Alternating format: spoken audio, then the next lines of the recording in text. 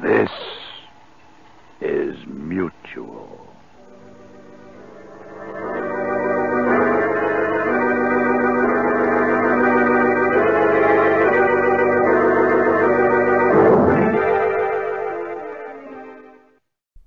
The following audio drama is rated PG for parental guidance.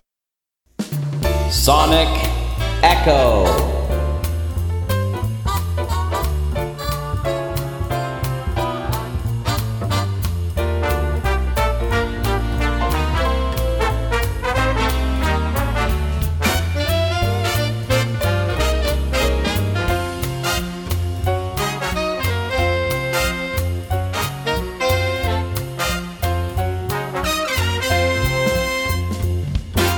Welcome back to Sonic Echo, where we explore the best in old-time radio, and we are continuing our Western series, and this time around, I am your Captain of the Cavalry, Lothar Tuppen, and we're here with A Company, or as we like to call it here, Amigo Company. How are my two lieutenants? Lieutenant Jeff Billard, how are you doing today? Fantastic, Captain. It's a pleasure to be in your company. Excellent. And Lieutenant Jack Ward, how was your time off in St. Louis? Well, it's funny you call it time off in St. Louis. I called it Potato Patrol. I'm about through 30 or 40 pounds of the stuff. I'm happy to be able to come back anytime and get off KP duty. Just make sure you get that discipline problem in order, and we won't have you do that KP thing again. So, what we're listening to this week is Fort Laramie. And Fort Laramie was a wonderful, wonderful series that only lasted for about 42 episodes, something like that, 41 episodes. 41. It ran 41, from, yep. Yeah, 41. It ran from, January 22nd of 1956 to October 28th of 1956. And it was done by the same team that did Gunsmoke, Norman Macdonnell and John Meston and some other people that we'll talk about as well. Is there anything you guys want to mention before we, get a little bit more into the episode? And I'll talk a little bit about this particular episode as well. Yeah, I'd never listened, and you brought it up, and I listened to the episode that we're going to talk about today. Plus, as I usually do, about 5 or 6 more. And what a fantastic radio show this was. It's one of my favorites, and I didn't. You might have said it, but I didn't realize that it was the same folks who did Gunsmoke and a lot of the same actors. I mean, yes. Harley Bear's in there, and Howard McNair's in the series, and of course, Harry Bartell's in there too. One of the main roles. Yeah, and I was listening to it, and I said, "There's a quality to it that Gunsmoke has." And I immediately thought of Gunsmoke without knowing that it was the same people. And so I'm glad that there was that I made that connection. But I think that when people listen to this, it to me, it's like a high class show. I mean, it's so well produced. The music is fabulous. The sound effects are close to perfect.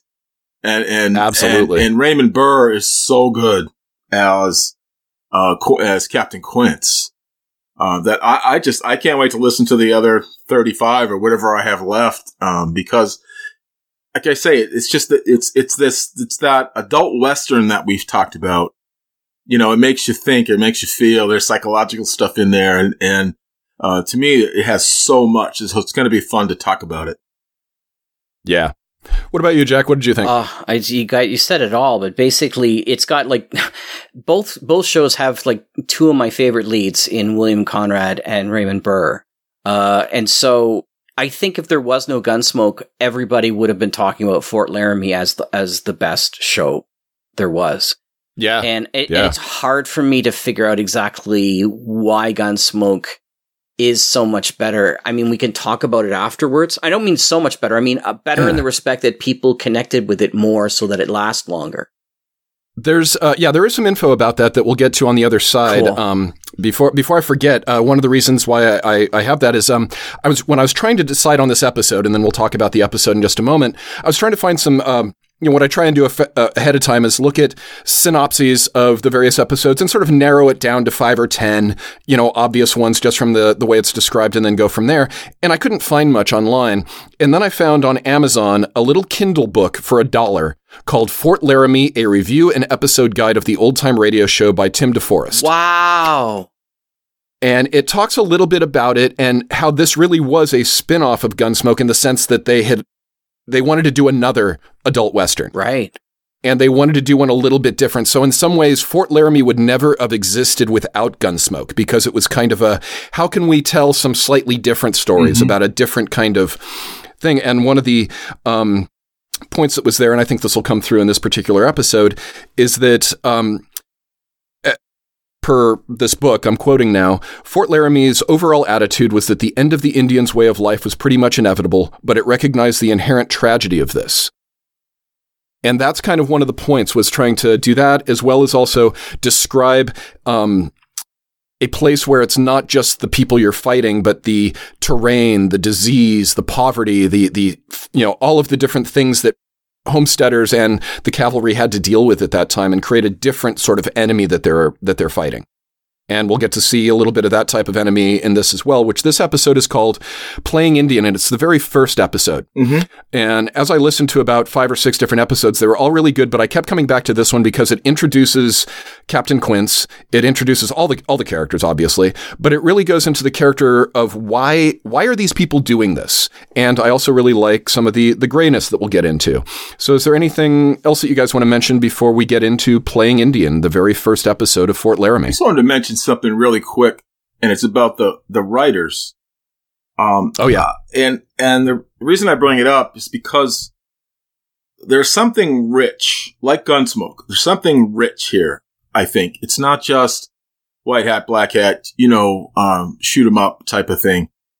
There's something else that I think sets Fort Laramie apart from, and Gunsmoke apart from many other shows. And looking at the writers, it's the same writers from Gunsmoke, John Meston, as you mentioned. But I also noticed that there's a woman writer on this show named Kathleen Height. And she's fantastic. And I wonder how many women writers there were in old time radio. And I wonder what, her perspective, how her perspective may have enriched the whole process. But I do think that when people listen to it, read it, listen to it. And I always suggest listening to it more than once, listen to it for the first, then go back and then kind of focus in on things. And I think the writing and some of the lines, especially the deep kind of psychological ones are so incredible in this. Well, that's exactly one of the reasons why I selected on this one, which people will, it'll become apparent as soon as they hear, because there are some just perfect, iconic lines for the genre, for the conversation we've been having this whole season. Just to sum up the whole series as well, it's an excellent first episode, but we don't want to get too far ahead of ourselves. Jack, did you have anything you wanted to say? No, I'd like to save it for afterwards, because I think you've done a great job of setting it up. It's wonderful. Okay. Right on. The one thing I will ask the listeners to pay attention to is the sound effects, like Jeff was mentioning. They bring in volume, they drop it down. It is just top notch. Really pay attention to, 1956 and how good it is. But let's just get into Playing Indian, Fort Laramie, Episode 1.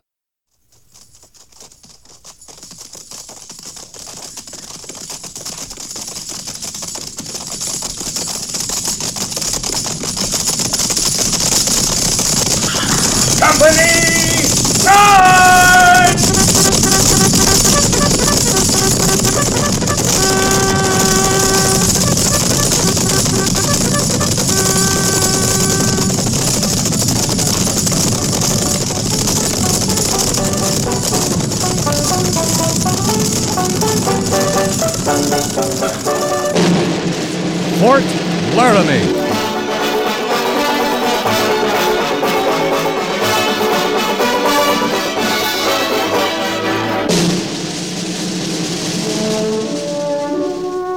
Fort Laramie, starring Raymond Burr as Captain Lee Quince.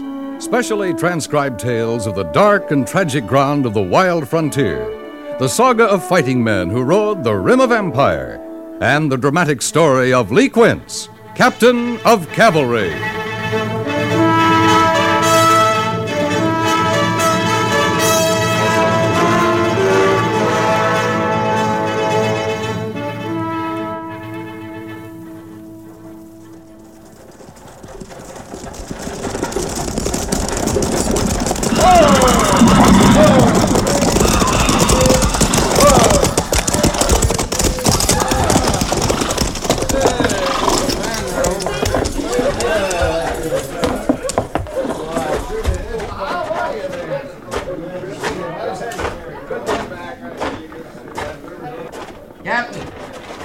Captain Quince. Sergeant Gorse, how are you? Oh, it's sure good to see you, Captain. You look kind of funny, though. What do you mean? Well, them clothes, mufti. I ain't used to you out of uniform. I'll be back in uniform at midnight tonight, Sergeant. We'll stay in town till then, and you can buy me a drink. Me? I thought you was going to get rich in St. Louis. Did I say that? Well, you talked about nothing else before your leave come through.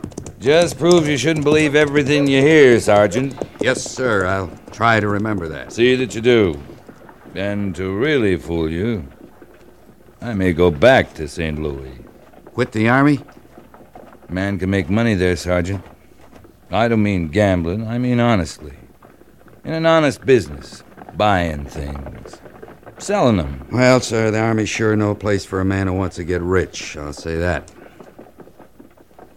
The Army's no place for a man who wants to do any living at all. You're either turning black with the boredom of garrison, or you're riding hell-bent into nowhere. It's sure enough true, Captain. Well, come on, let's get our drink.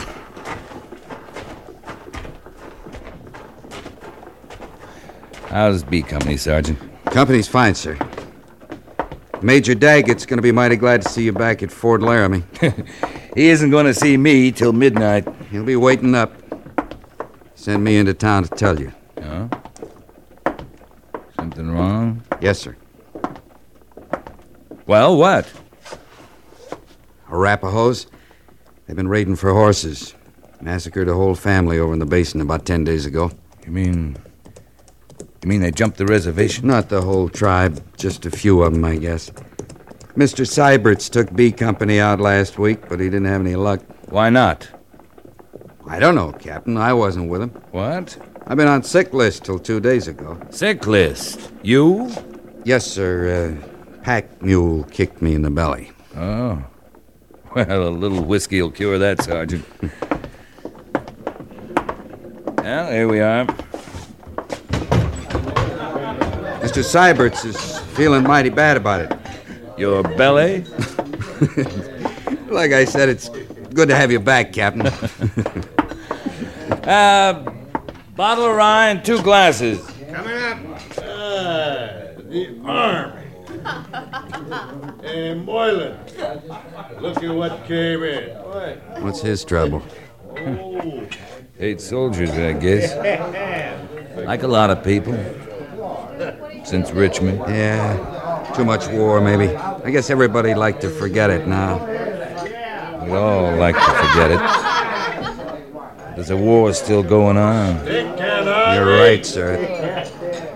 Who do they think stands between them and all the hostiles out there waiting to hack them to pieces? Who does all their dirty work for them? It isn't like people to be grateful for any favors, Sergeant. No, sir, I guess not. When I think of the troops aching for home while they sweat and freeze and spill their blood all over the frontier for 50 cents a day, it makes me mad. Tell me about St. Louis, Captain. Here's your liquor, gentlemen. Hey, you! Hold it! You know them, Sergeant? No, sir.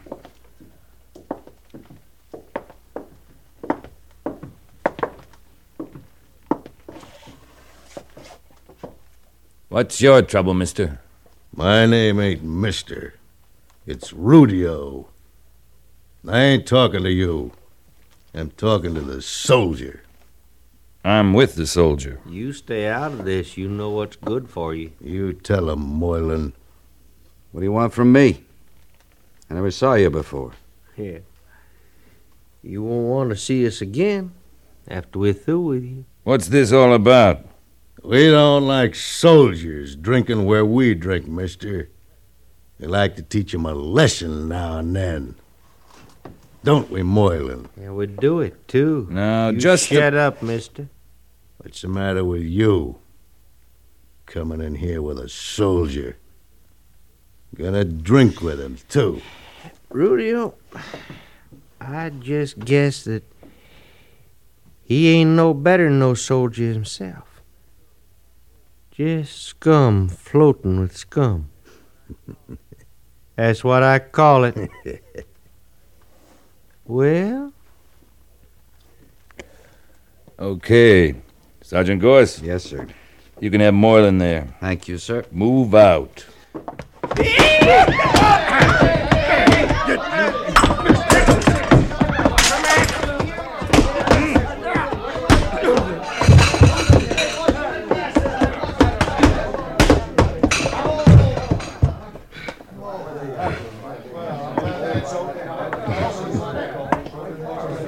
I'll buy you that drink now, Captain Quince. You can buy the first one, Sergeant. Yes, sir.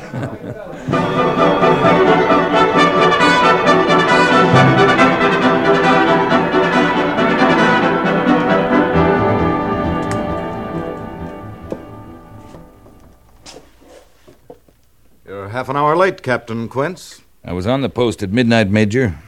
I wanted to get back into uniform before reporting. I'm glad of that, anyway. I kind of figured you would be. You still think I'm too Army, don't you, Lee? We've known each other a long time, Major. Since Vicksburg with Grant. I remember a night in Chattanooga. You weren't very Army.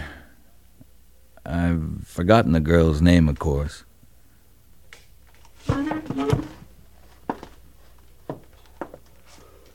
Captain Quince, I trust Sergeant Gorse told you about the Arapaho trouble. Yeah. They're out raiding for horses.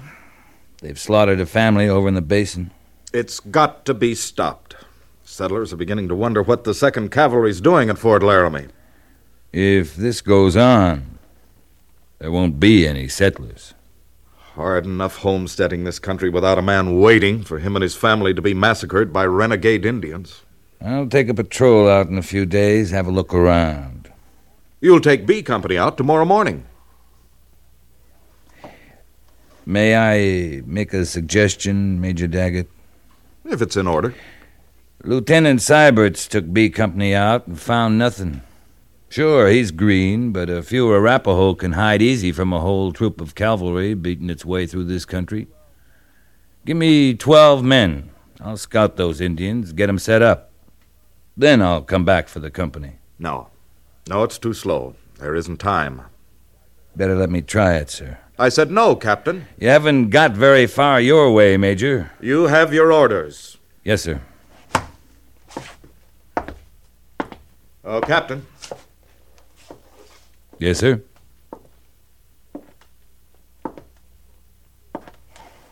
I heard you and Sergeant Gorse were in a brawl earlier this evening in town.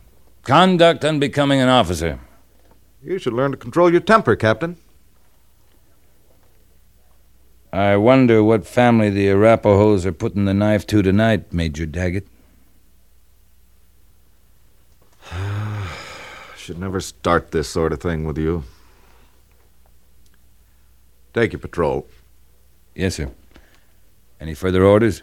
May have Sergeant Gorse and Lieutenant Syberts, but no other officers or non-commissioned officers. Right.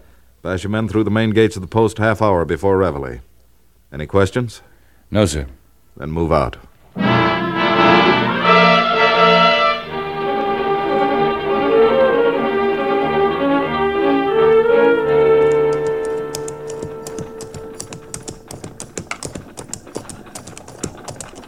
There's a cabin just over this rise, Captain Quince. Must be new, Mr. Syberts. Yes, sir. It is. Man and his family. He's raising horses. A man's a fool. There's just as good land a day's ride from the fort. You're right, sir. Am I, Mr. Syberts? Of course, sir. What if the man likes it out here, away from people? That make him a fool? No, sir. Then I'm wrong. I'm afraid I don't understand, sir. You agree too easily, Mr. Syberts. Better learn to think for yourself. Yes, sir. Now, where's your cabin? Well, you'll see it in a minute, sir. There it... No. Look, it's been burned. Oop. Oh. Sergeant! So those Arapahoes again, Captain. Yes, Captain. Look down there, Sergeant. File the patrol out as scouts, Sergeant. 1,000 yards between men. If there's any Indians around, I want to know it. The men will watch us at the cabin for arm signals. Right, sir. And then join Mr. Syberts and me down there. Move out. Yes, sir.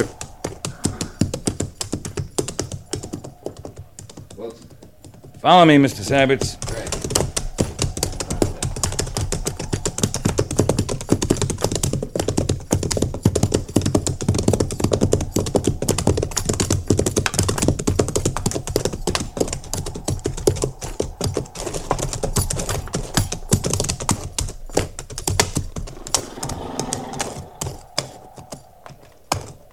Looks as if they slaughtered every one of them. Man, a woman, a young boy. Is this the whole family, Mr. Syberts? That's all of them, sir. Thank God for that.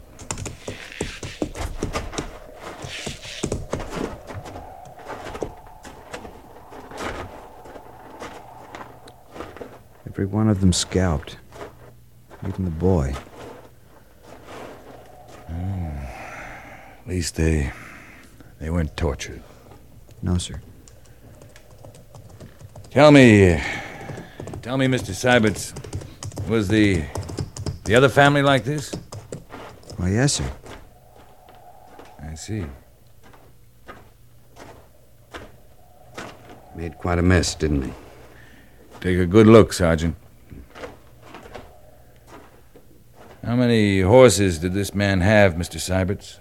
About 10, as I remember, sir.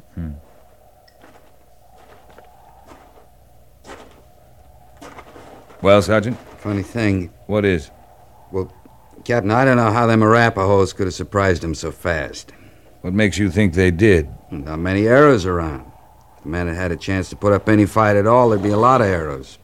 Is that all? Yes, sir. You sure?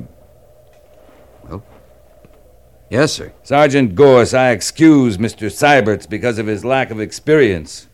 But you're a disgrace to the cavalry. Ought to clean your sleeve and send you back to stable detail. Yes, sir. Don't stand there, Gabbin. Use your eyes. I'm looking. Look harder. There ain't no tracks. No tracks? Somebody dragged him out with a blanket. Somebody? Why do you say somebody, Sergeant? I don't know, sir. There's something wrong here. Look, how old's that boy, Sergeant? Maybe 12, 13. Old enough to be a brave in a couple of years if he was an Indian? Yes, sir. Don't Arapahoes usually keep a boy that age and try to make a warrior out of him? They always do. Now, wait. Them tracks, they wouldn't hide their tracks. No, they wouldn't. Captain. Yeah? Now I know why you got so mad. I'm pretty mad myself. Took you long enough. Mr. Syberts. Yes, sir? A man wearing moccasins doesn't care about his tracks. He's got nothing to hide. Wasn't Arapahoes did this. Wasn't Indians at all. It was white men.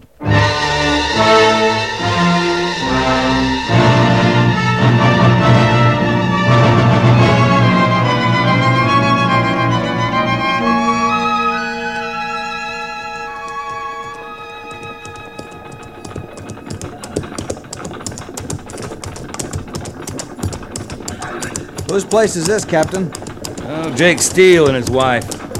Their daughter lives with them. Shouldn't their daughter live with them, sir? Ollie's 19, going on 20. She had some schooling back east. You mean she should be married now? This country needs women, Mr. Seiberts, but it doesn't need single women. Yes, sir. Patrol! Up!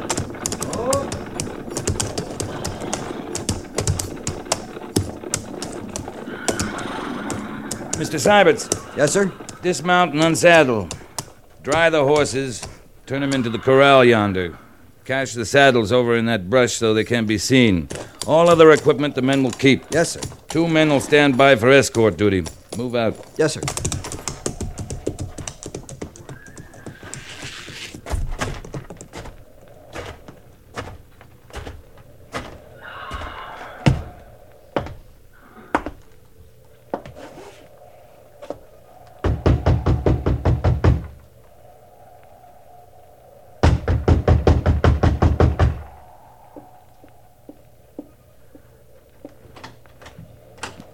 Captain Quince, Miss Steele. Well, Captain, what are you and your troopers doing out here? I'll tell you if you ask me in. Oh, well, come in.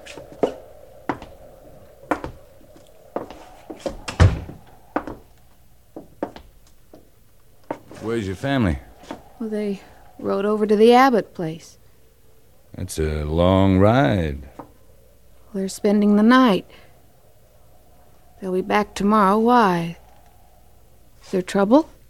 No, not for you, Holly. And what are you doing here? I came to borrow your ranch. What? I need it for a few days, maybe a week. Now, Captain, You and your folks can stay with the Abbotts for a while. I'll send for you when I'm through here. You seem to have it all figured out. I have. Of course. Shall I leave right now, Captain Quince? Sooner the better. I'm sending an escort with you. Well, that's very kind of you. I can spare a couple of troopers. Then you'll move in here. Sergeant Gorse and me. Wouldn't you like for me to stay and cook for you? No. You couldn't do that. Why? Don't you think I'm a good cook? Maybe when this is over, I'll ride back sometime and find out. Captain Quince, just because you and I've met once or twice at Fort Laramie Now, Dance... just a minute, Miss Holly. You don't understand. Don't I? I should have explained. There's going to be a fight here. Fight? I'm using this place for a trap, baiting it with a bunch of horses. And when the men I'm after come for them, well, we'll be waiting. What men? Men who've been stealing horses, murdering settler families, blaming it on the Arapahoes. You mean it's white men who've been doing that? I do. Captain Quince, I'm beginning to understand that being in the cavalry, you're accustomed to ordering people around and not explaining anything. I'm sorry, Holly, I upset you. Now, if you'll wait outside while I get some things together, I'll ride up to the Abbotts with that escort you promised me. Good. Oh, Captain. Yes? I hope you have a chance someday to find out about my cooking. What I mean is, good luck. Thank you, Holly. Go on, get out of here now.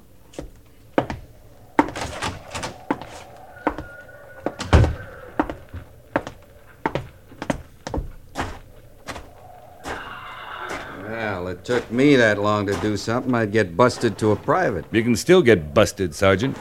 Yes, sir. Mr. Seiberts! Right here, Captain. You'll take over the patrol, Mr. Seiberts. I want you to spot the men in a complete circle around this place, half a mile out. They're to dig in. And when they think they're hidden, I'm going to ride that circle. I understand, sir. Heaven help any trooper I can see. Yes, sir. They're to let those men through. But when they hear gunfire from the cabin here, they're to kill anything that tries to get back out. Any questions? No, sir. Move out. Yes, sir.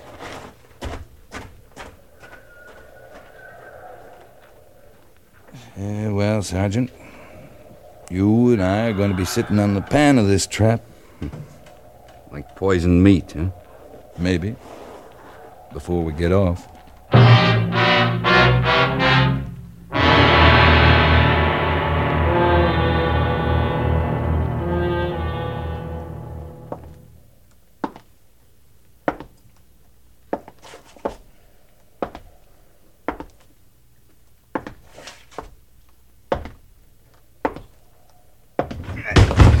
You have to do that, Sergeant. I didn't join the army to be locked up in this coop for 3 days. Maybe you'd rather be sitting outside with the real men, half buried, afraid to move, with nothing but a canteen of water and a handful of jerky. And no smokes? And no smokes.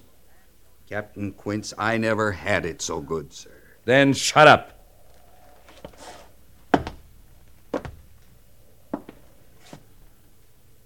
Dark out already? Good. Ain't the kind of men who'd attack even a woman in the daylight. No, I guess not. Gorse, you lied to me. What? No smokes. You tried to make me think you'd find it rough out there with the troopers because they can't smoke. Well? You never smoked in your life, you ape. Not with that quid of tobacco in your jaw day and night. What are you trying to give me? You need action too, Captain. Bad as I do. Yeah, I do. 3 days of this is worse than a winter in garrison. You go to St. Louis, I'm going with you. That easy money... Shh, wait. Come here. What is it? Horses. Listen. We got him, Captain. We got him. Okay. Move fast. Get out the back window. Come up the off side of the cabin. But don't shoot till I get at least one of them inside here. Yes, sir. Good hunting, Captain. Same to you, Sergeant.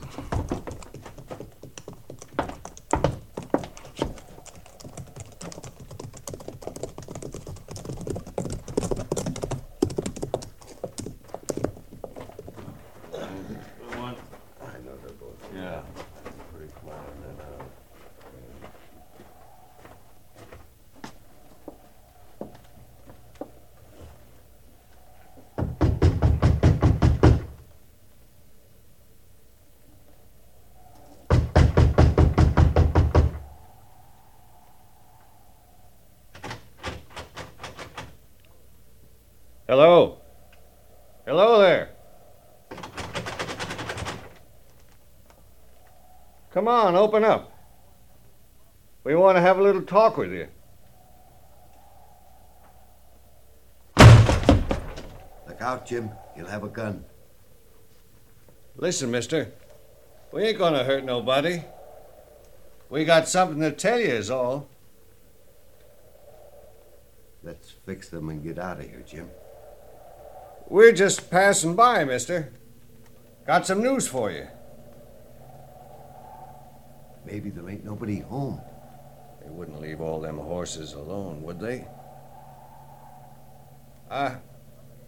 I'm coming in, mister. Don't shoot now.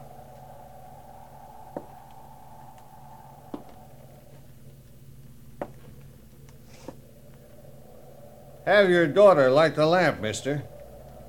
Then we can talk.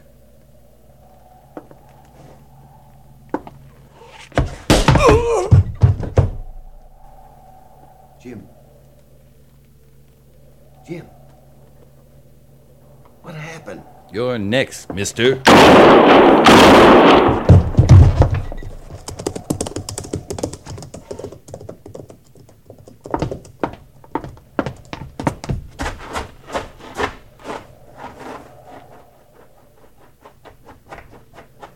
You okay, Sergeant?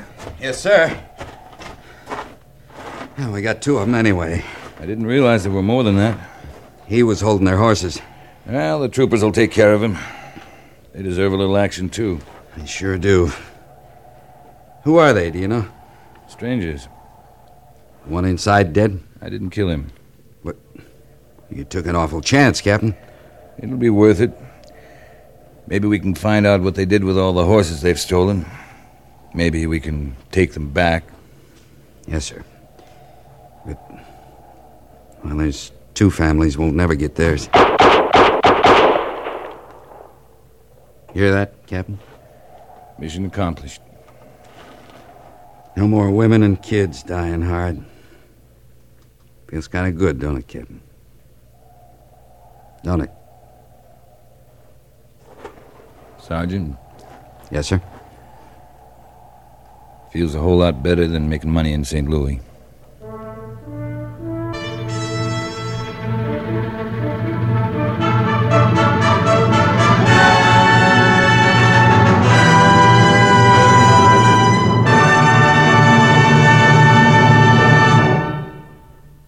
Fort Laramie is produced and directed by Norman MacDonald and stars Raymond Burr as Lee Quince, Captain of Cavalry, with Vic Perrin as Sergeant Gorse. The script was specially written for Fort Laramie by John Meston, with sound patterns by Bill James and Ray Kemper. Musical supervision by Amerigo Marino. Featured in the cast were Harry Bartell, Dan Riss, and Joyce McCluskey, with Lawrence Dobkin, Clayton Post, Paul Duboff, and James Nusser.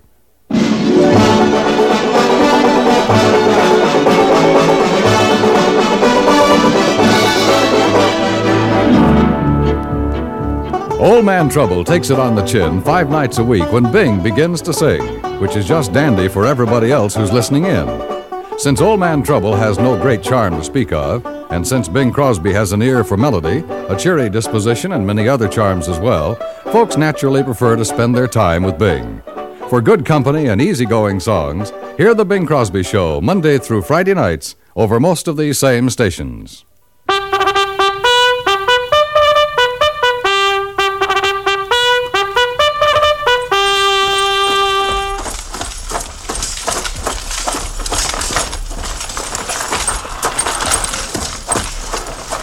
Company, tension!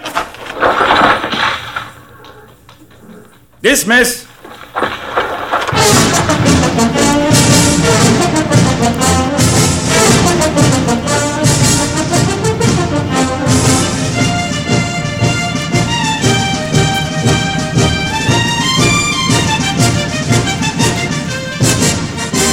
Join us again next week for another transcribed story of the Northwest frontier and the troopers who fought under Lee Quince, Captain of Cavalry.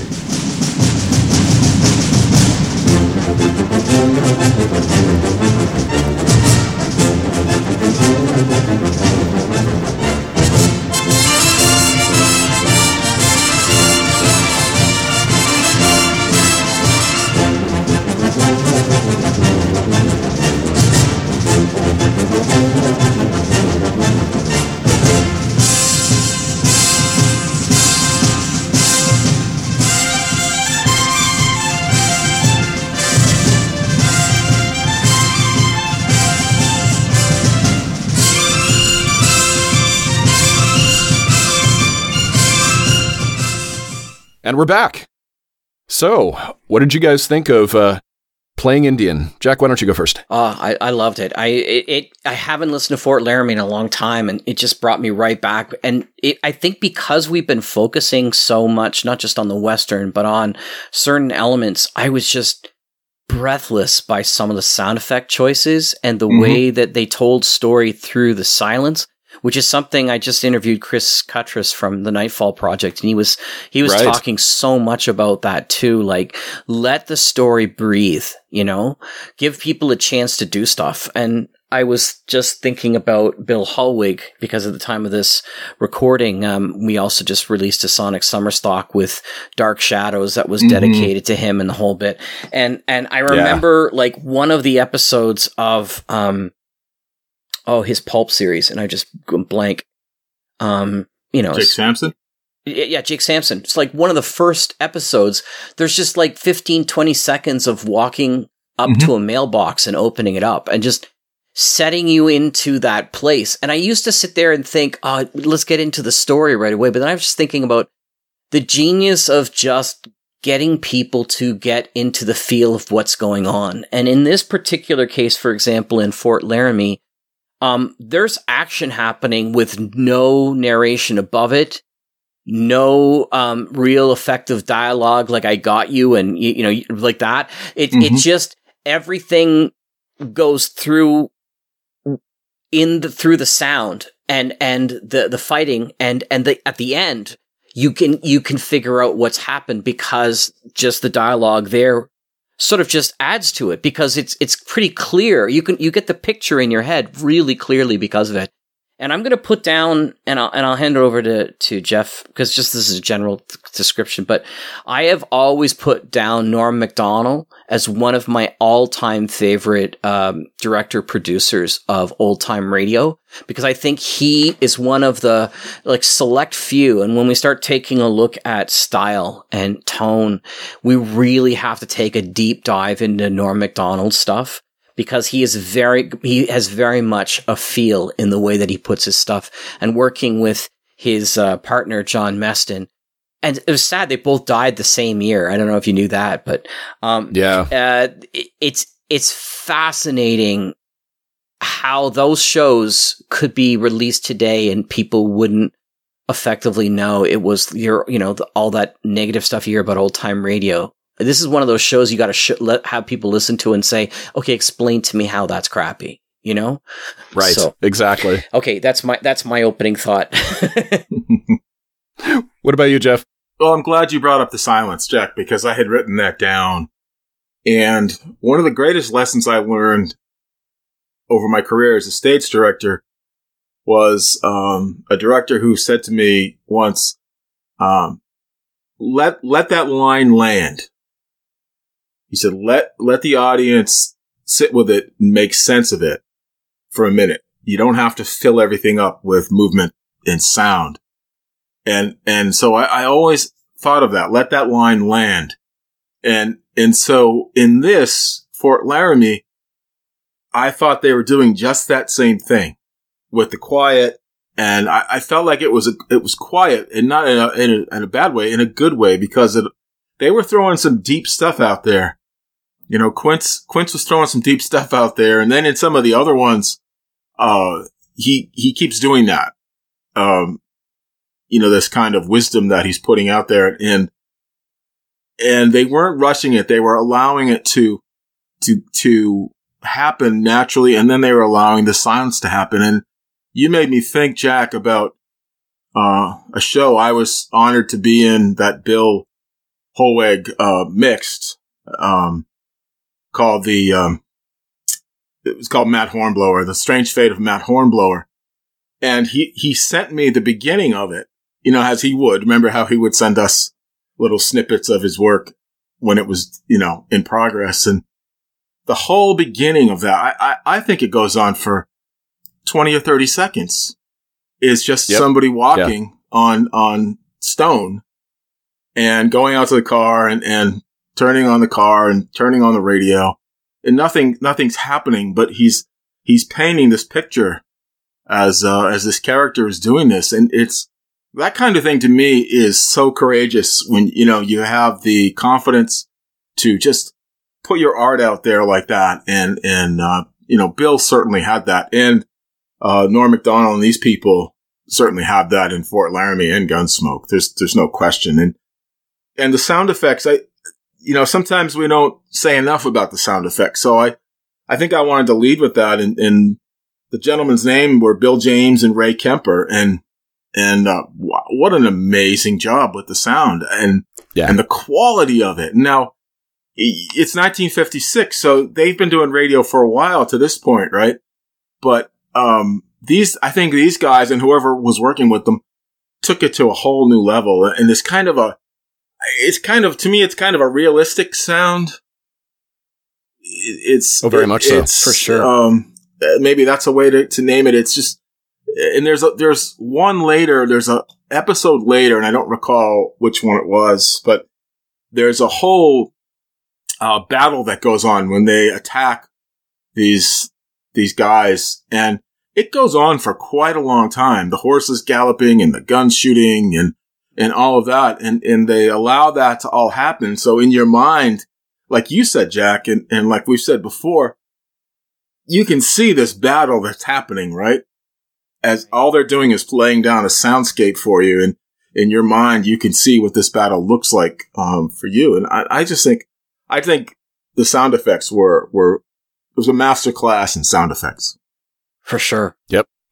And it's interesting that Jack, that you mentioned tone style, voice sort of thing, because that's right at the top of my my page here because of my notes. See, this is the problem of having me go first. I just steal everything you guys are doing. No, that's awesome, because that's exactly it. And when you have, when you're talking about, not jumping directly into the action, and in some ways it reminds me a little bit of music style, to where it's like, if you're just doing a pop song, there's certain things you need to do, and you need to come in really, catchy right at the beginning and have a hook, and same sort of thing with certain types of storytelling. But if you have a strong tone, a strong aesthetic style and voice, you can do some different things. And this one was very interesting in that we actually did get a bit of action in the opening with the horses, like, yeah, just in the opening, where because of the raising of volume and the richness of, even in this monoscape, it feels, very complex and very layered and textured.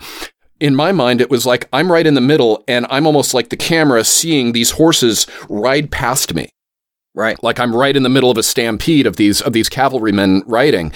And that was very exciting. And then we have this, beginning that has this, a little bit more of a slower build, and that very strong voice that is very consistent between Gunsmoke and Fort Laramie, between McDonnell and Meston and all the writers. But Norm Macdonald definitely has a very strong vision. He has a directorial style that we definitely need to get more into. For sure.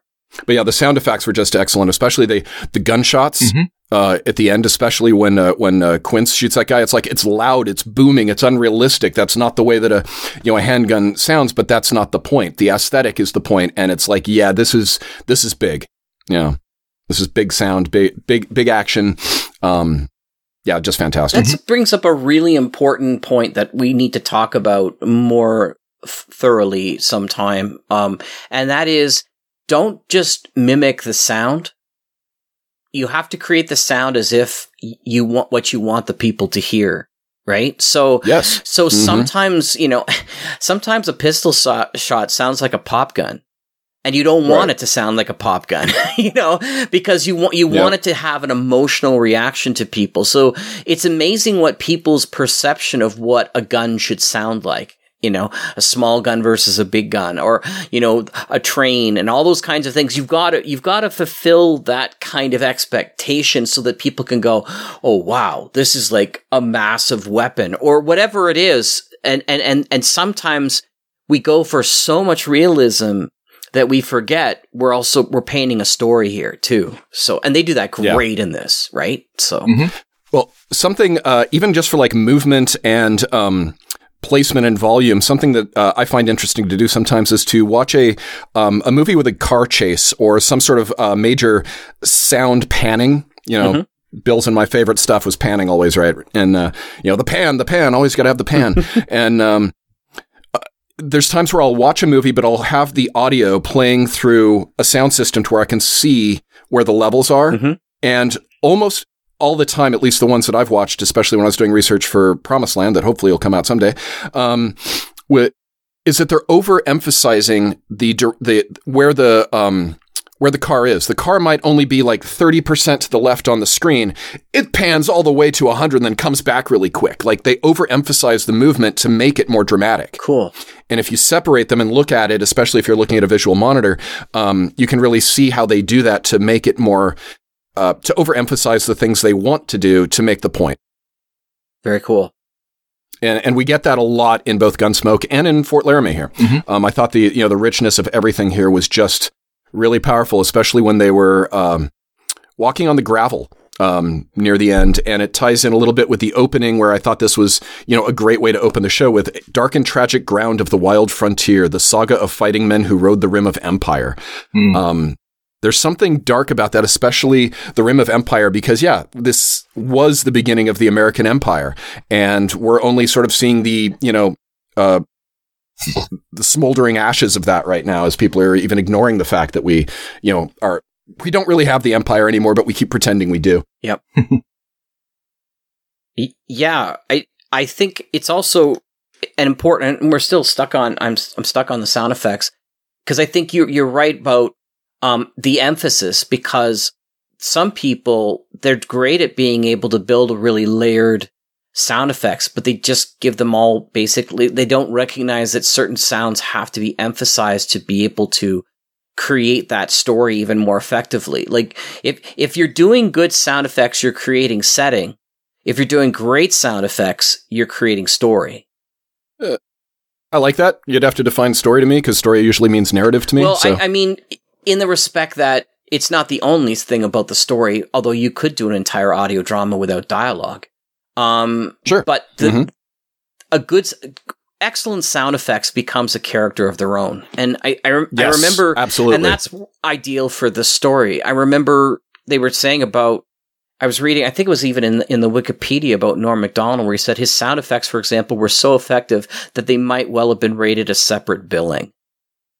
Yes. And so that if you're at that level of sound effects design, then you're creating story with it because you're not just sitting there trying to create a setting or even a mood. Because it's almost like the most basic thing you can do in sound effects is setting. The next level is mood. And the next level is, how can you tell a real strong story with it? Yeah, I would say it all fits into aesthetics more than story, but I think we're playing semantic games at that point. I completely agree with you. Sure. And that'll be more of a future discussion when we can get into the under the hood behind baseball, sort of talking about all this stuff in the future. But yeah, no, I completely agree with you. And one of the things I always try and do is use sound effects or any sort of thing in the sound bed is like syncopation. Like, if you find the rhythm of the dialogue, how can you complement that rhythm through the sound effects? Not just in a musical sense, but in a tension sense, a narrative sense. How can it contribute? Whether it be playing almost like the part of a Greek chorus, or just being adding to the rhythm of the whole scene. Right. We don't have visual rhythm. A lot of visual directors in film, especially during the New Hollywood period, would use visual rhythm to create almost like a musical rhythm, but it's all, with visual. Since we don't have that, we only have sound effects, and it can be tricky, but it's worthwhile to even attempt, let alone pull off. Yeah. And I just want to say before I'd like to hear what Jeff has to say. I just want to say that I'm bad at that. I'm understandably bad at that side of production, and that's something that I hope to get better at as time goes by. So, yeah, I think that every show, whether it's a play or a movie or audio drama, has its own temporal cadence, and to try and find that, and in a good sound bed is I think one way to do that, and I'm not so great at it either, and this is one thing that when I did Mars is Heaven, I tried to really focus on. And I don't know if I was successful or not. I think you were. Absolutely. You were. Absolutely. Thank you. You did great. I appreciate that. But I learned a lot from listening to Bill and Lothar, and Bill especially, and I've talked about this a million times with you guys, and Bill's transitions, and what he did with them. And I tried to do that with the airlock door closing and the sounds and the general quarters and all the stuff that was happening, going on. And so it was fun to experiment with that, because I really hadn't done that so much. And it's kind of like, just, I don't know what I'm doing, but I'm going to do it anyway. And I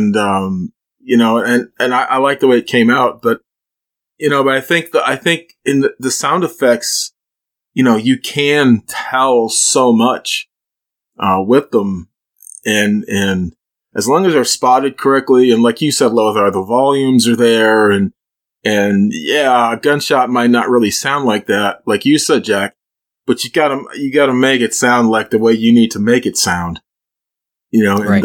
in the show, and in one of the other ones, that attack in the Fort Laramie, the one I was talking about, they were doing all the sounds of the guns, and then finally you heard the classic ricochet bullet sound. Yeah. That they put in there. I thought, there it is. And Yep. and like that. So it's kind of like, I don't know, it's not really sound so much as visual, but it's like in the original Star Wars when the Death Star blows up, there's so many people who said, it should have made a bigger explosion. So when they went back and redid it, right, they made it a huge explosion, because it wasn't quite up to what a lot of people thought that explode. So I think you're right, Jack, in terms of the audience. I really liked the beginning of, the introduction of Quince, the whole, hey, he's not sure he wants to stay in the military. They even talk about the army is no place for a man who wants to get rich. The army is no place for a man who wants to do any living at all. Right. Sort of comment. So we have this, from the very beginning in that first scene in the bar with, the fist fight because the guys who don't like soldiers, I thought that was so brilliant because it shows that, the modern day ambivalence between the civilians and the military has always been a complex relationship. Yes. This isn't anything new. We seem to, people that don't, again, pay attention to history seem to think this is something that only happened after, let's say, Vietnam or after World War II. And it's like, no, this goes back to different cultures, different times, different, that's just the way it is. Your average person is scared and sometimes resentful of the people that are professional fighting people. Mm-hmm. What did you guys think of some of the early social dynamics? I won't even call it politics so much, even though it is, but, more of like the social dynamics. I thought it was interesting when Quince was talking to Sergeant Gorse, who is really kind of his closest buddy throughout the series, it seems to me, the ones I've listened to. He's his confidant. Yep. Yep. And, when they were doing all the things that you said, that, it's the army's no place for a man who wants to live and that. And then I think it's Gorse who says, not like people are grateful, for what we do. Yeah, what was it isn't like people to be grateful for any favors. Yeah. Yeah. And I thought that was interesting. But I also felt like they're talking about the fighting and such. And, I was thinking that, maybe there's, let's face it, every battle and then any kind of a, big event that's tragic can cause people to have PTSD. And I think it felt like when they were sitting there in the bar talking and I felt like there was a little bit of that happening with these guys, because these are two guys who've been in for a long time. I mean, they went through the Civil War, because this is, and to me, this is not long after the Civil War. It seems like, I don't know if they ever give a date or anything, but it feels like it doesn't feel like it was 1880. It feels more like it was late 1860s or something like that to me when I listen to this. And so, I didn't have time, and I kind of forgot when they mentioned the Battle of Richmond. Right. Yeah, they did. And that this was just a little bit after that. And so I'm and looking at the history of Fort Laramie in Wyoming, it was bought by the Army after some original settling was going on, fur trapping, I think. And I don't remember the exact date, but that was my impression too, is that it was after the Civil War, and now we're dealing with the Indian Wars and settling going west. It felt like, and you're right, Lothar, there's always been issues. I mean, to me, because of my age, it harkens to Vietnam, but it certainly, after World War I, and certainly I'm sure in other cultures, there is that tension sometimes between the professional soldier and the civilian. We see it on some of our streets today as well. So, yep. And I think that's always what we talk about, with the human condition. I mean, true art to me, or not true art, that's not a good way to say it, but great art to me is, says something about the human condition. And this is something that I think is throughout our condition as people on this planet. Yeah. One thing I want to mention, then I'll hand it over to you, Jack, before I forget, is one of the very interesting parts of Viking culture, and this is in a number of sagas, is everybody was expected to fight when it was necessary. Mm-hmm. So your average person became a warrior, then they became back. But then there was these classes of almost like specialized, what academics call the Mannerbund, which is a men's society, or the band of men that you could almost look at them as like historical special forces. And within Norse society, there was the Berserks, that was what we call the Berserkers, mm-hmm. Which mean the bear shirts. And then there was the Ulfhednar, which were the wolf skins. And the Ulfhednar, which were another type of, sort of similar to the Berserkers, they were considered to be werewolves. And a lot of times everybody was terrified of them. Even when the bat fighting was over, it's like there would be legends about, oh, you don't want to be around their cabin or their home, their hall too late at night because you might get eaten by wolves or, you might get attacked. So even back then, 1,000 years ago, in a very warlike society that put so much importance on fighting prowess, those specialists were still thought of as the other and still a little bit afraid. There was still fear going on about them. So cool. Yeah. So you said the Battle of Richmond, and that was 1862. There you go. August 29th to the 30th in 1862. So it was either shortly after that in the same year or just after, I would guess. So fascinating too, because while you were talking about that, one of the things it strikes me that I was fascinated why they used the Arapaho, and obviously because they were the natives there, but they're famous. But the natives there were actually more of the Sioux and the Cheyenne. Exactly. But when I started researching Arapaho, I found out that they have a very strong warrior culture. So it seems like a clash of warrior cultures in many ways. Like this is like and the way that they talk to each other and I'm talking about the guys at the fort, it is very terse. I mean, this is the grittiest radio drama. I think it's grittier than Gunsmoke in a long ways. And it's so gritty, I feel like I have to brush my teeth afterwards. Like, it's awesome. And so there's something about, I remember, reading superhero comics for many years and a good villain has to be the equal of the heroes, right? And even though the Arapaho aren't the enemies in this, they still are that kind of opposition that they have to raise to be able to combat, right? When the time comes. So there's this nature of, there's no time, and it's mentioned many times, there's no time for second best. Second best gets you killed. We have to be at our number one thing. And that's like he's sitting there giving his buddy the gears about not recognizing that it's not Arapaho that's caused this attack, right? He doesn't just sit there and go, well, take a look at it again and stuff like that. No, there's no kindness between any of this. It's a shake the person, smarten the hell up, because if you don't, we're going to die and I need you at my back.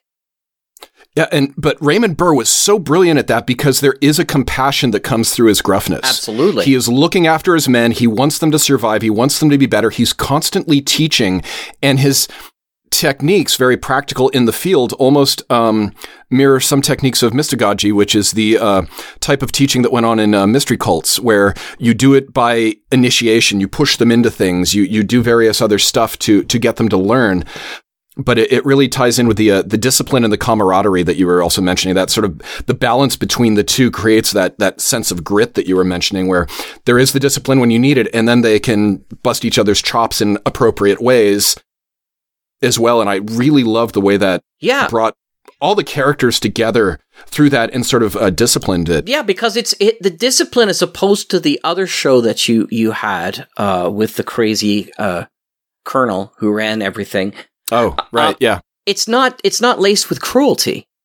Cruelty is a very personal thing. And it is, hey, we're in this together kind of back and forth, which creates, like you said, camaraderie. It creates this strength between it. There's a strength. It's almost like, wild men, rituals of bringing somebody into full adulthood, right?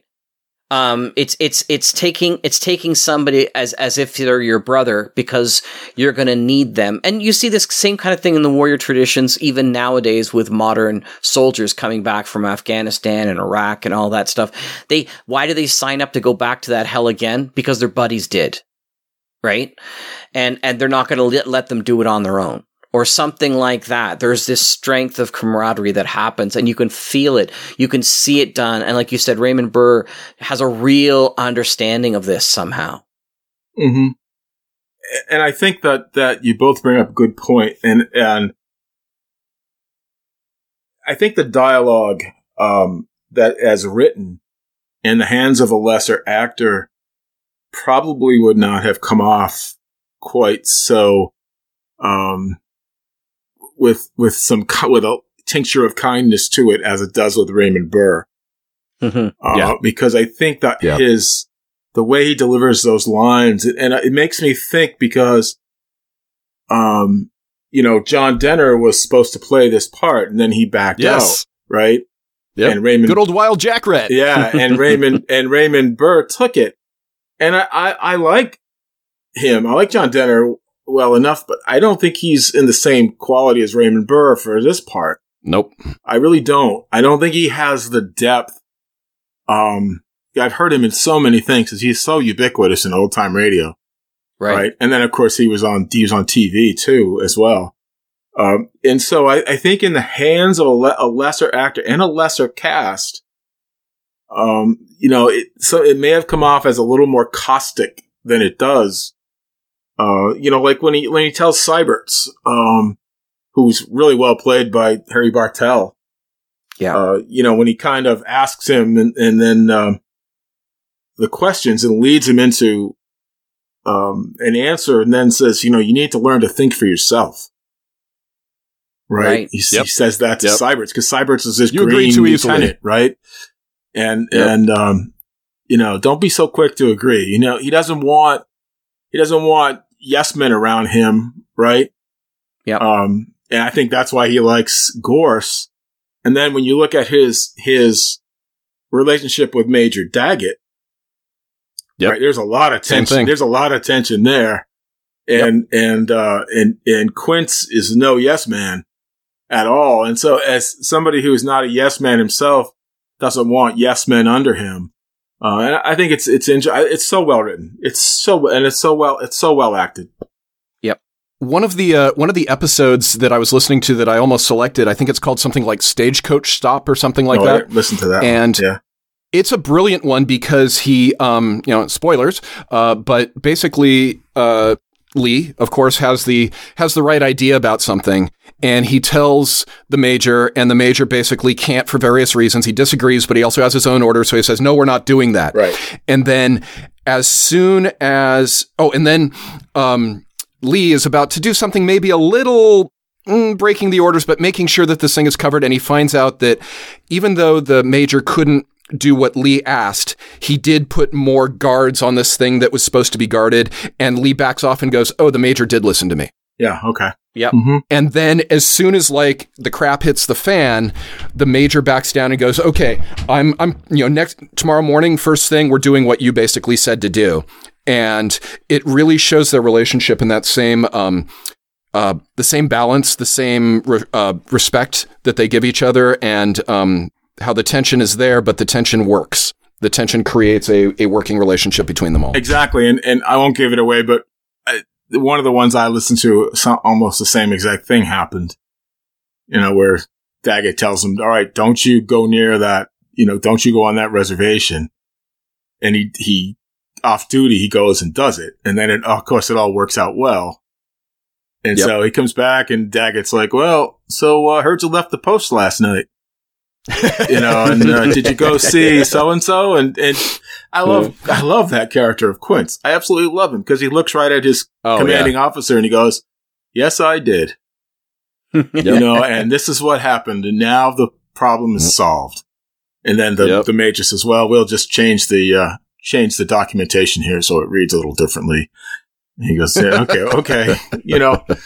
So I agree. I totally agree. I love that. I love the character of Lee Quince. At first I was a little unsure. About him. And then of course you go ahead. Oh, he's so endearing when he's like all confuddled and unsure around women. Yes. I was going to bring up Miss Holly for that reason because I think Miss Holly.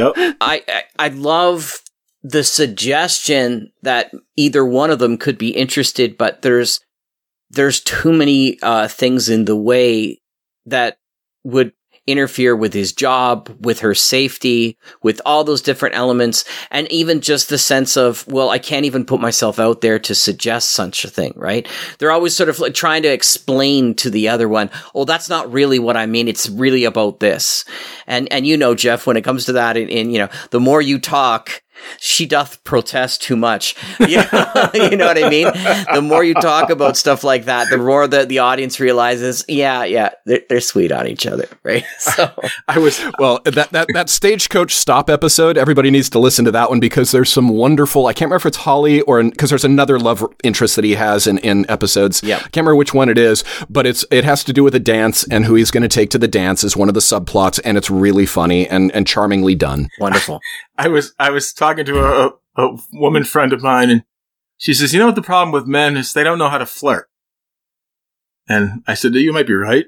And you know, I thought of that when I had Quince, because Quince doesn't know how to flirt, you know, and yeah, he definitely doesn't. And she's like, well, whatever she says, you know, I hope we get a chance to have, you know, for me to make you that dinner. And he's like, well, ma'am, you know, and you know, and then she has to backtrack a little bit because he's not picking up what she's putting down. And you know, I just think it's funny. So I love the fact that the writers include that into the narrative so that it rounds out Quince a little bit more. So he's not just a one-note character. Right. Right. Yeah. I mean, I loved, you know, the Yukon, but we said it before. He's kind of a one-note guy, right? And going through, and I don't say that despairingly. I love that series, right. But that character. But then when you add in these love interests, you know, possible love interests for Quince, or even the fact that he's thinking of the fact that he's given his life to this military, and at least in the beginning of the show, right? He says this hasn't been worth it. I'm going to go to St. Louis and make some easy money. But then they're sure it's honest, easy money. You know, it's not illegal. I'm going to go make some easy money. And I thought I didn't want to leave this because a line I pulled out that the two guys who came up to them in the saloon said was, cause Quince is not in uniform at this point. And one of them looks at the other one and says, what we have here is scum floating with scum. Yep. You're right. Great line. You know, and of course that's the last straw. So, and I love the way they started the fight. I think he just says, what, move out? Right? And then there's some silence, and then there's a whole bunch of punches and Yep. I think there's an extra part for the Miss Holly and the other characters that aren't in the military side of things. It gives us an opportunity as the audience to see what is coming down the line in civilization. What the hope is for these men. Because if it was just an outpost with no civilians there'd be a lot more, even more bleakness to it, right? So when you've got people, homesteaders and stuff like that, making a future, then you have this point in your head where you sit there and you think, yeah, you know what? Maybe there will be a time after military duty is over that he can find happiness in just civilian life. But without those elements there, it could become a one-note thing, like you suggested. You know, with the sergeant from Challenge of the Yukon, it would have been interesting to see him take off his Northwest Mounted Police jacket once in a while and be a man. Right. Well, Holly also, and that the characterization of Holly I thought was brilliant. Because it does a number of things. One, just for her own character, it does some neat things of like, oh, as soon as she, actually gets an explanation from Lee that this is serious, this is what's going on, she gets fully on board with this. Like, yeah, I'm here to help. I'll get my stuff together. I'll get the heck out of here. And I'm giving you this really nice line about, I hope you can, enjoy my cooking someday, which was really a way of saying, please don't get killed. Yep. This is dangerous. Right. Yeah. It was also a way of telling the audience that this is serious, and people could die. But it also then was a nice counterpoint to the bar fight scene where we've got, the conflict between the civilians and the army, but that's not everybody either. No. And the settlers that know the army know that they're all in this together. They're trying to, build this new life and settle a new country and all this stuff, and that they are in it together. And as soon as she realizes, oh, this is serious, this isn't just banter, she's on board with it. And no nonsense, give me a few minutes, I'll get my stuff, I'm heading out. Right. I'll ride over to the Abbott place. And all of this, I think, also ties in with one of the things you were bringing up earlier, Jack, about the how you need a strong enemy.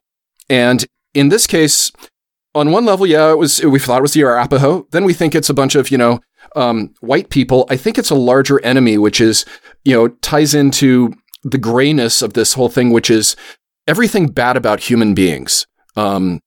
Everything that is that dark, we're going to take advantage of something. We're going to blame somebody else and try and make a buck off of that, and all that stuff. And that's kind of the type of rule of law that they are trying to lay down here. And that last couple of lines that to me was I got to do this episode with the, Sergeant, yes sir, feels a whole lot, no more women and kids dying hard, feels kind of good, don't it, Captain, don't it? And it's like, Sergeant, yes sir, feels a whole lot better than making money in St. Louis. Mm-hmm.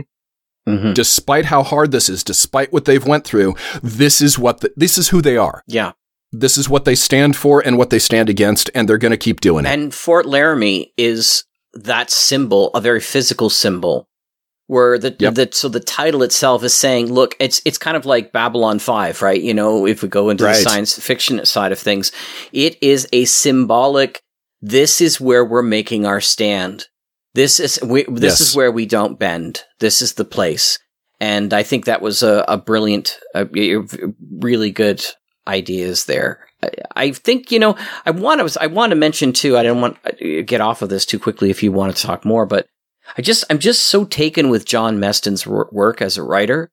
Mm-hmm. And he did more stuff for people who didn't know. He did some escape shows. He did some suspense shows. He did Lux Radio Theater and, of course, Gunsmoke. And he even wrote some Little House on the Prairie for television.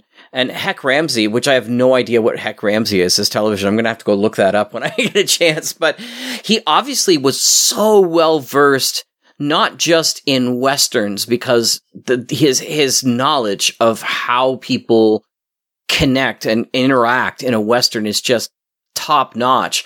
But like you said, Lothar, human nature and the darkness within our souls that will never be defeated in a single battle. These are things that are constantly just eating at us, and the choices that are being made, and that whole grayness. Just so powerful ability to write that stuff.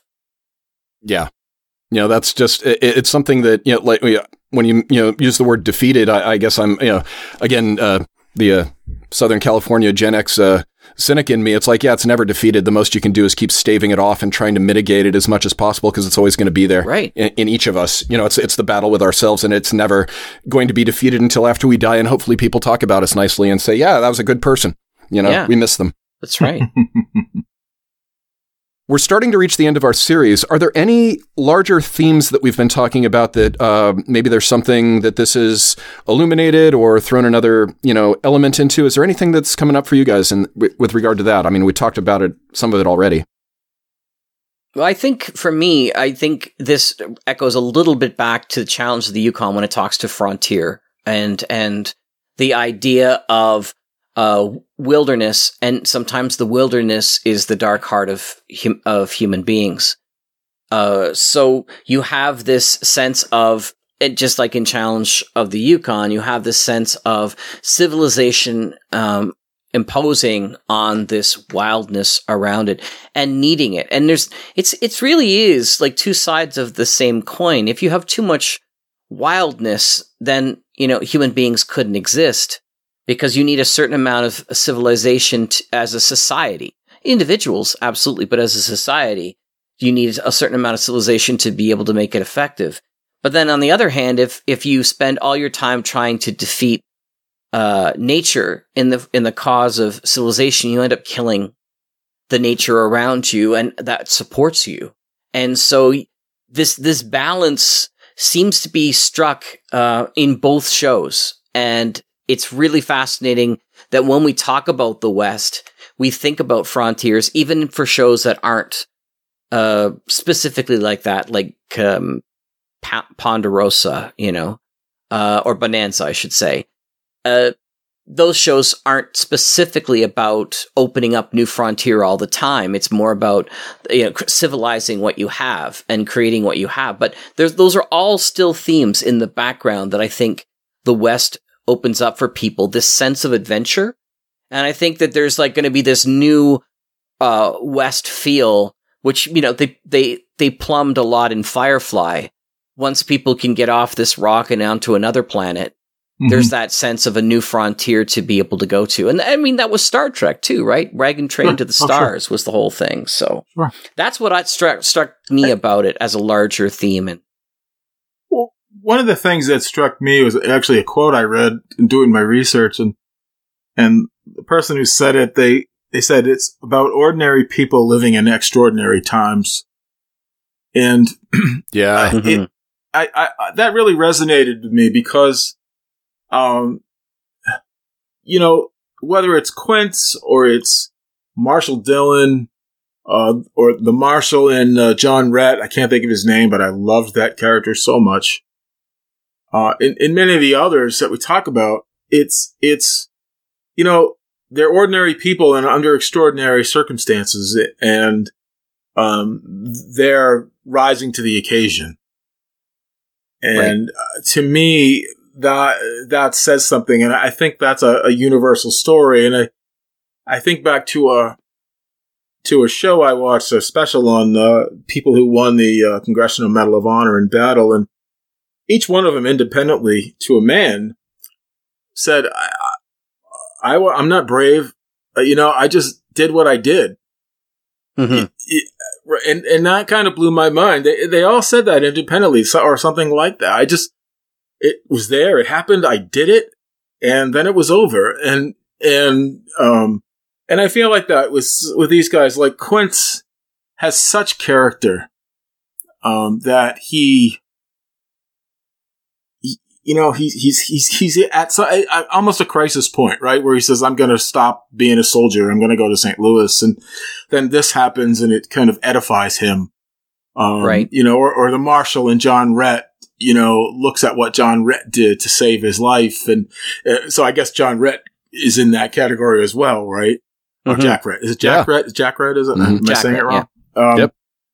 Yep. I think if we mind so many of these stories from the Gunfighter and the Dr. Six Gun and all that, we look at kind of ordinary people doing extraordinary things to better humanity. I mean, look what Dr. Six Gun does, right? Dr. Six Gun, he refuses to change those documents, right?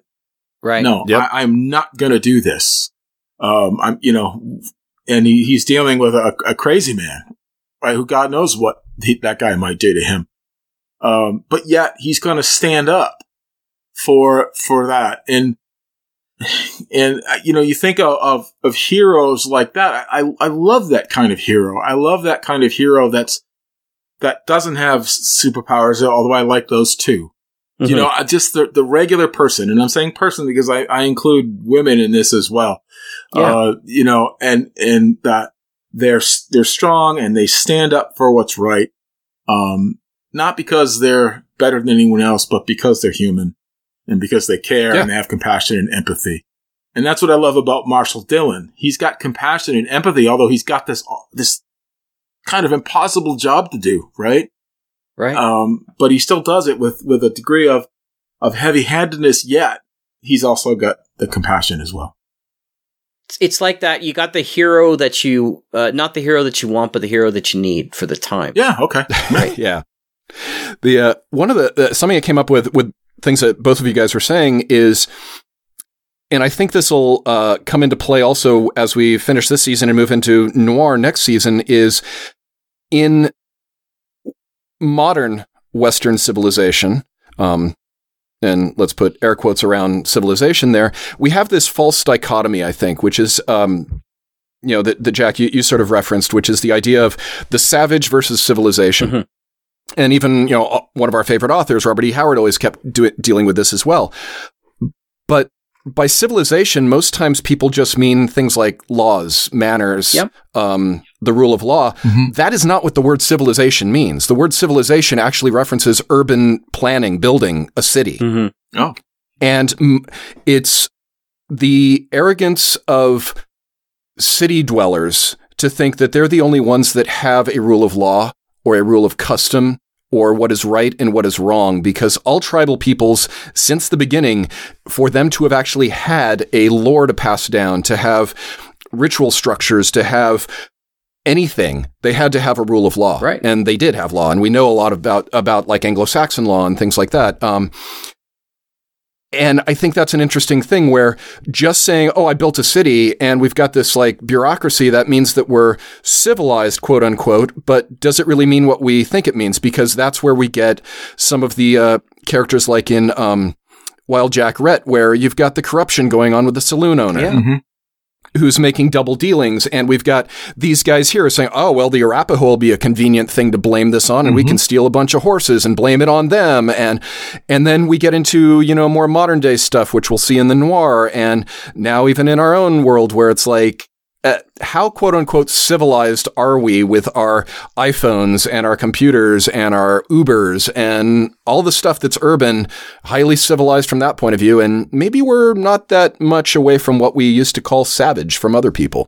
I think you're absolutely right. And I'm glad you clarified that with the word civilization, because I don't see it in that way, but I know most people do, because I look at things like, you know, Longhouse connections and the meaning of the thing in you know, Viking ways, and really for me, civilization is organizing for the greater ability of the whole.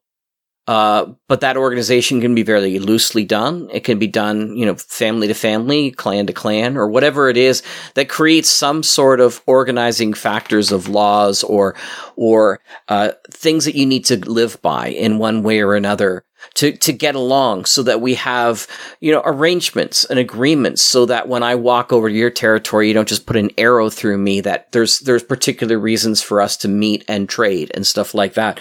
Those don't mean a full infrastructure of some urban planning or anything like that. Not at all. And I've always argued against that myself, being a good little a rural country bumpkin in my in my youth and past and my heart of hearts.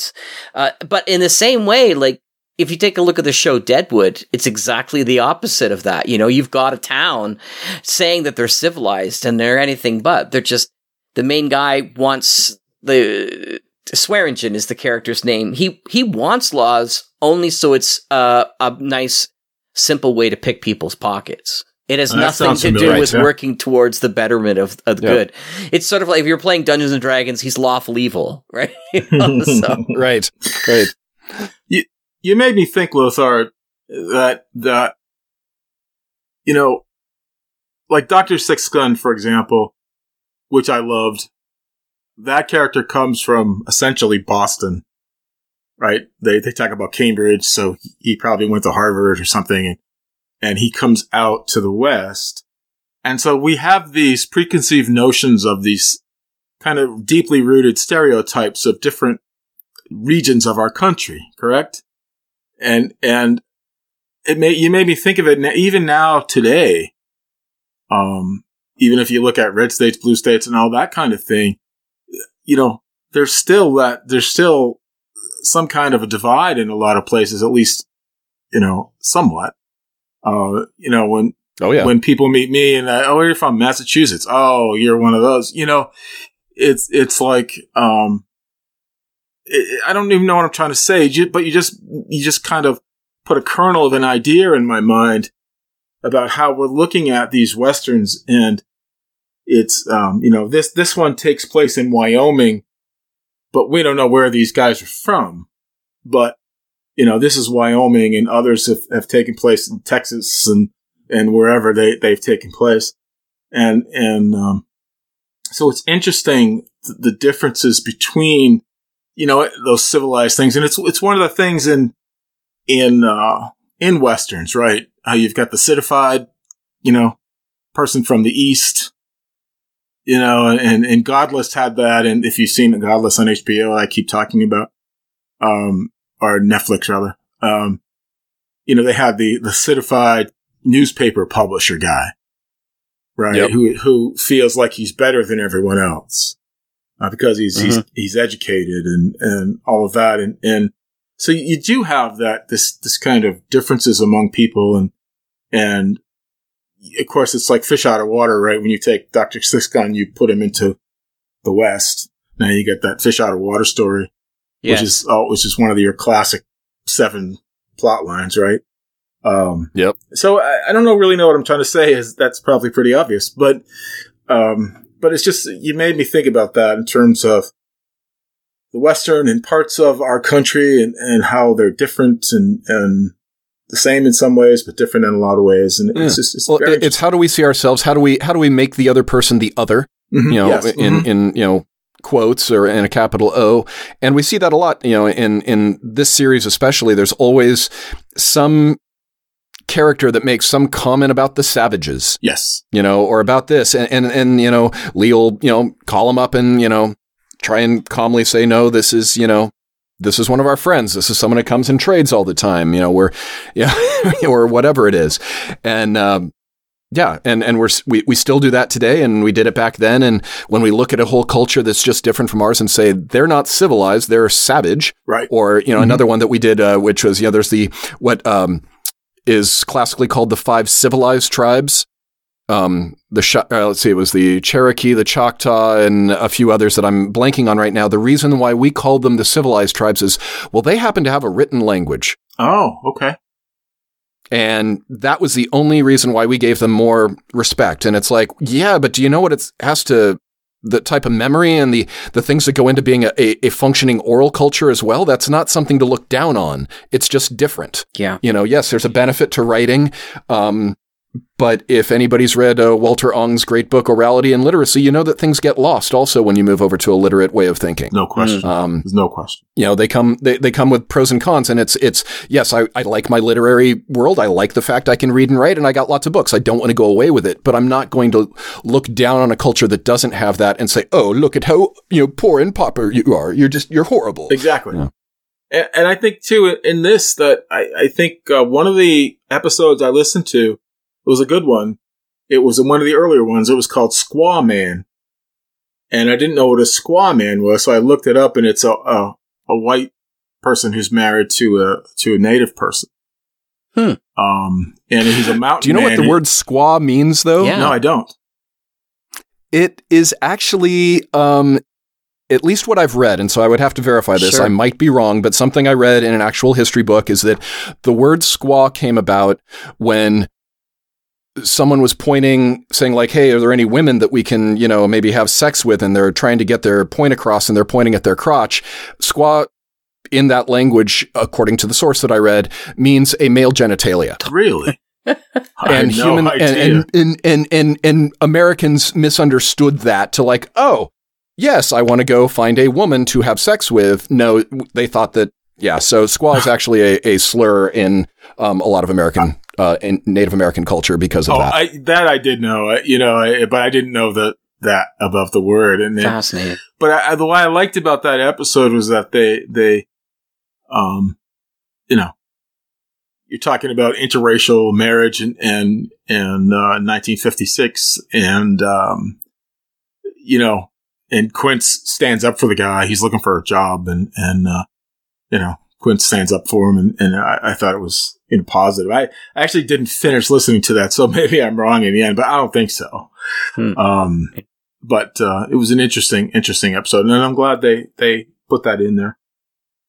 Yeah, I think that's timely. I mean, not to get too political, but when you're talking about othering, I think that we live in a society at a time where othering is at a high level.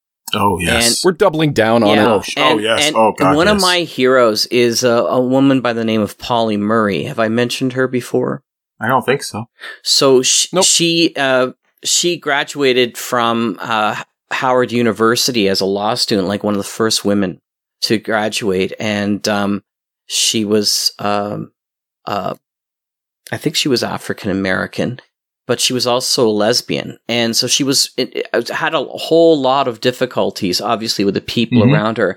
But she said something that really struck me, and I try to live my life by it, where she talked about how they didn't accept her but she was going to draw a circle around them. And they were a part of her tribe. They were a part of her. And I think that's what really the aspects of civilization, when it's at its best, is we remove the other because we want to recognize we're all part of a greater whole that way. We all belong. And she wasn't sitting there saying, I'm erasing, your heterosexual experience, your color of your skin, your stuff like that. I was just saying, no, this is who we are together. It reminded me of that British sitcom with the bucket lady. If you remember that one. No, and so whenever it's quite funny, and whenever they talk about the people in their family, they would always use the pronoun beforehand, our Mary, our son, and that's such an old-fashioned way of looking at things, but it's a wonderful way because my mom used to say that. Yeah. Exactly. If you utilize that language, that is no longer somebody who's outside of those things. It's for better or for worse, and it's part of who we are. And if we can do that more as human beings, there may be hope for us yet. I agree. I think that's a wonderful place to end it. Go ahead, Jeff. But I think that this theme right now is very positive. Yeah. This is going to be positive too, because what you just made me think of Jack is in the recent passing of John Lewis. Yep. And watching his funeral and listening what people said to each other about him, and reading some of the stuff that he wrote, especially his last essay, which if you Lawrence O'Donnell on MSNBC had Morgan Freeman read his last essay. Oh, wow. John, yeah, it's quite moving. You can find it on YouTube, I'm sure. It's quite moving. Cool. And the way I felt about John Lewis is not only did he have the credibility because he was on the streets, right, with Martin Luther King getting his head beaten in when he crossed the Pettus Bridge. But he was somebody who probably could have gotten angry and despondent, but he never did. And I think that one of the things about him was that you say that draw the circle around him. I love that. Because I think that's what he did. And everybody always said that, he was one of the only guys who could go up to some of the people on the opposite side of the aisle and, really have conversations with them because they respected him so much. And he always, I think, to use the term you brought up, drew a circle around that, and people like Mitch McConnell and other people like that. And I just, I felt like, to me, John Lewis represented what it was to be a real, true American, a true leader, and a true patriot. So just that, you just made me think of that when you spoke of, I'm sorry, what was the woman's name? Because I want to write it down. Pauli Murray. It's Pauli, Pauli, and Murray, as you would expect it to be, I guess. Pauli Murray. Good. I'm gonna look her up because it's amazing. So I just wanted to throw that in, and I think it has something to do with the human condition. Maybe not the Western, but certainly the human condition. It's like that. That's the sort of thing I think we were all trying to work towards with the foundations of the country, and that was the ideal, and it we could use a little bit more of that right now. Yes, we could. Yeah. So I think we, correct me if I'm wrong, guys, I think we have one more episode for our Western season, and it's going to be you next, Jack. Is that correct? That's right. And I'm still searching, so it's going to be a mystery. Excellent. I got to end off on something high. You guys keep raising the bar on me. Thank you for bringing this, though, Lothar. Yes. What a great treat to go back to Fort Laramie. I got to go back. I know I haven't listened to all 41 because I thought there was more than them. Now I think everybody has an opportunity to go and listen. With 41, there's not that many. Right. Yes. And people, if you like it and you want to, it's not a very large book, but that little Kindle for $1, about Fort Laramie is definitely worth it. Cool. And, yeah, I want to listen to all of them too, because I've only listened maybe like 10 or 15 at the most. And now that I know there's only 41, it's like I could churn those out and they're all excellent. So send me the link of that Kindle when you send me the final file, and I'll put it. I sure will. Put it with the website so people can see. Oh, perfect. Yeah. Cool. Right on. All right, amigos. thanks again for joining us here in the Wyoming landscape, which is flat and mountainous, depending on where you're at. And I guess we'll see you next month for more Sonic Echo. Adios, amigos. Yes. Keep Adios. your powder dry.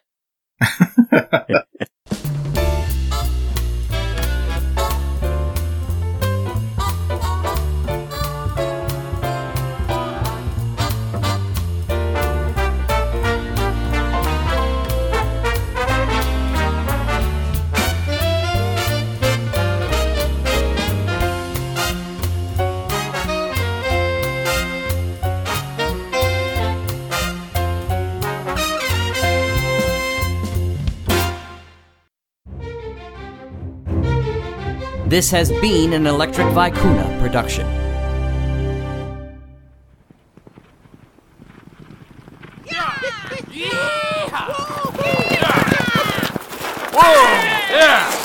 Amigos!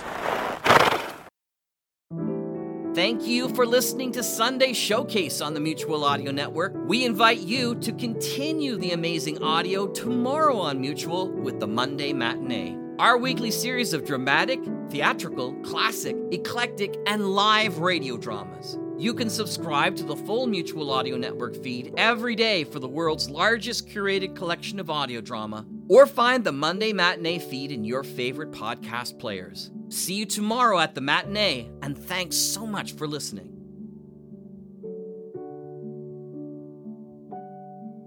The Mutual Audio Network. Listening and imagining together.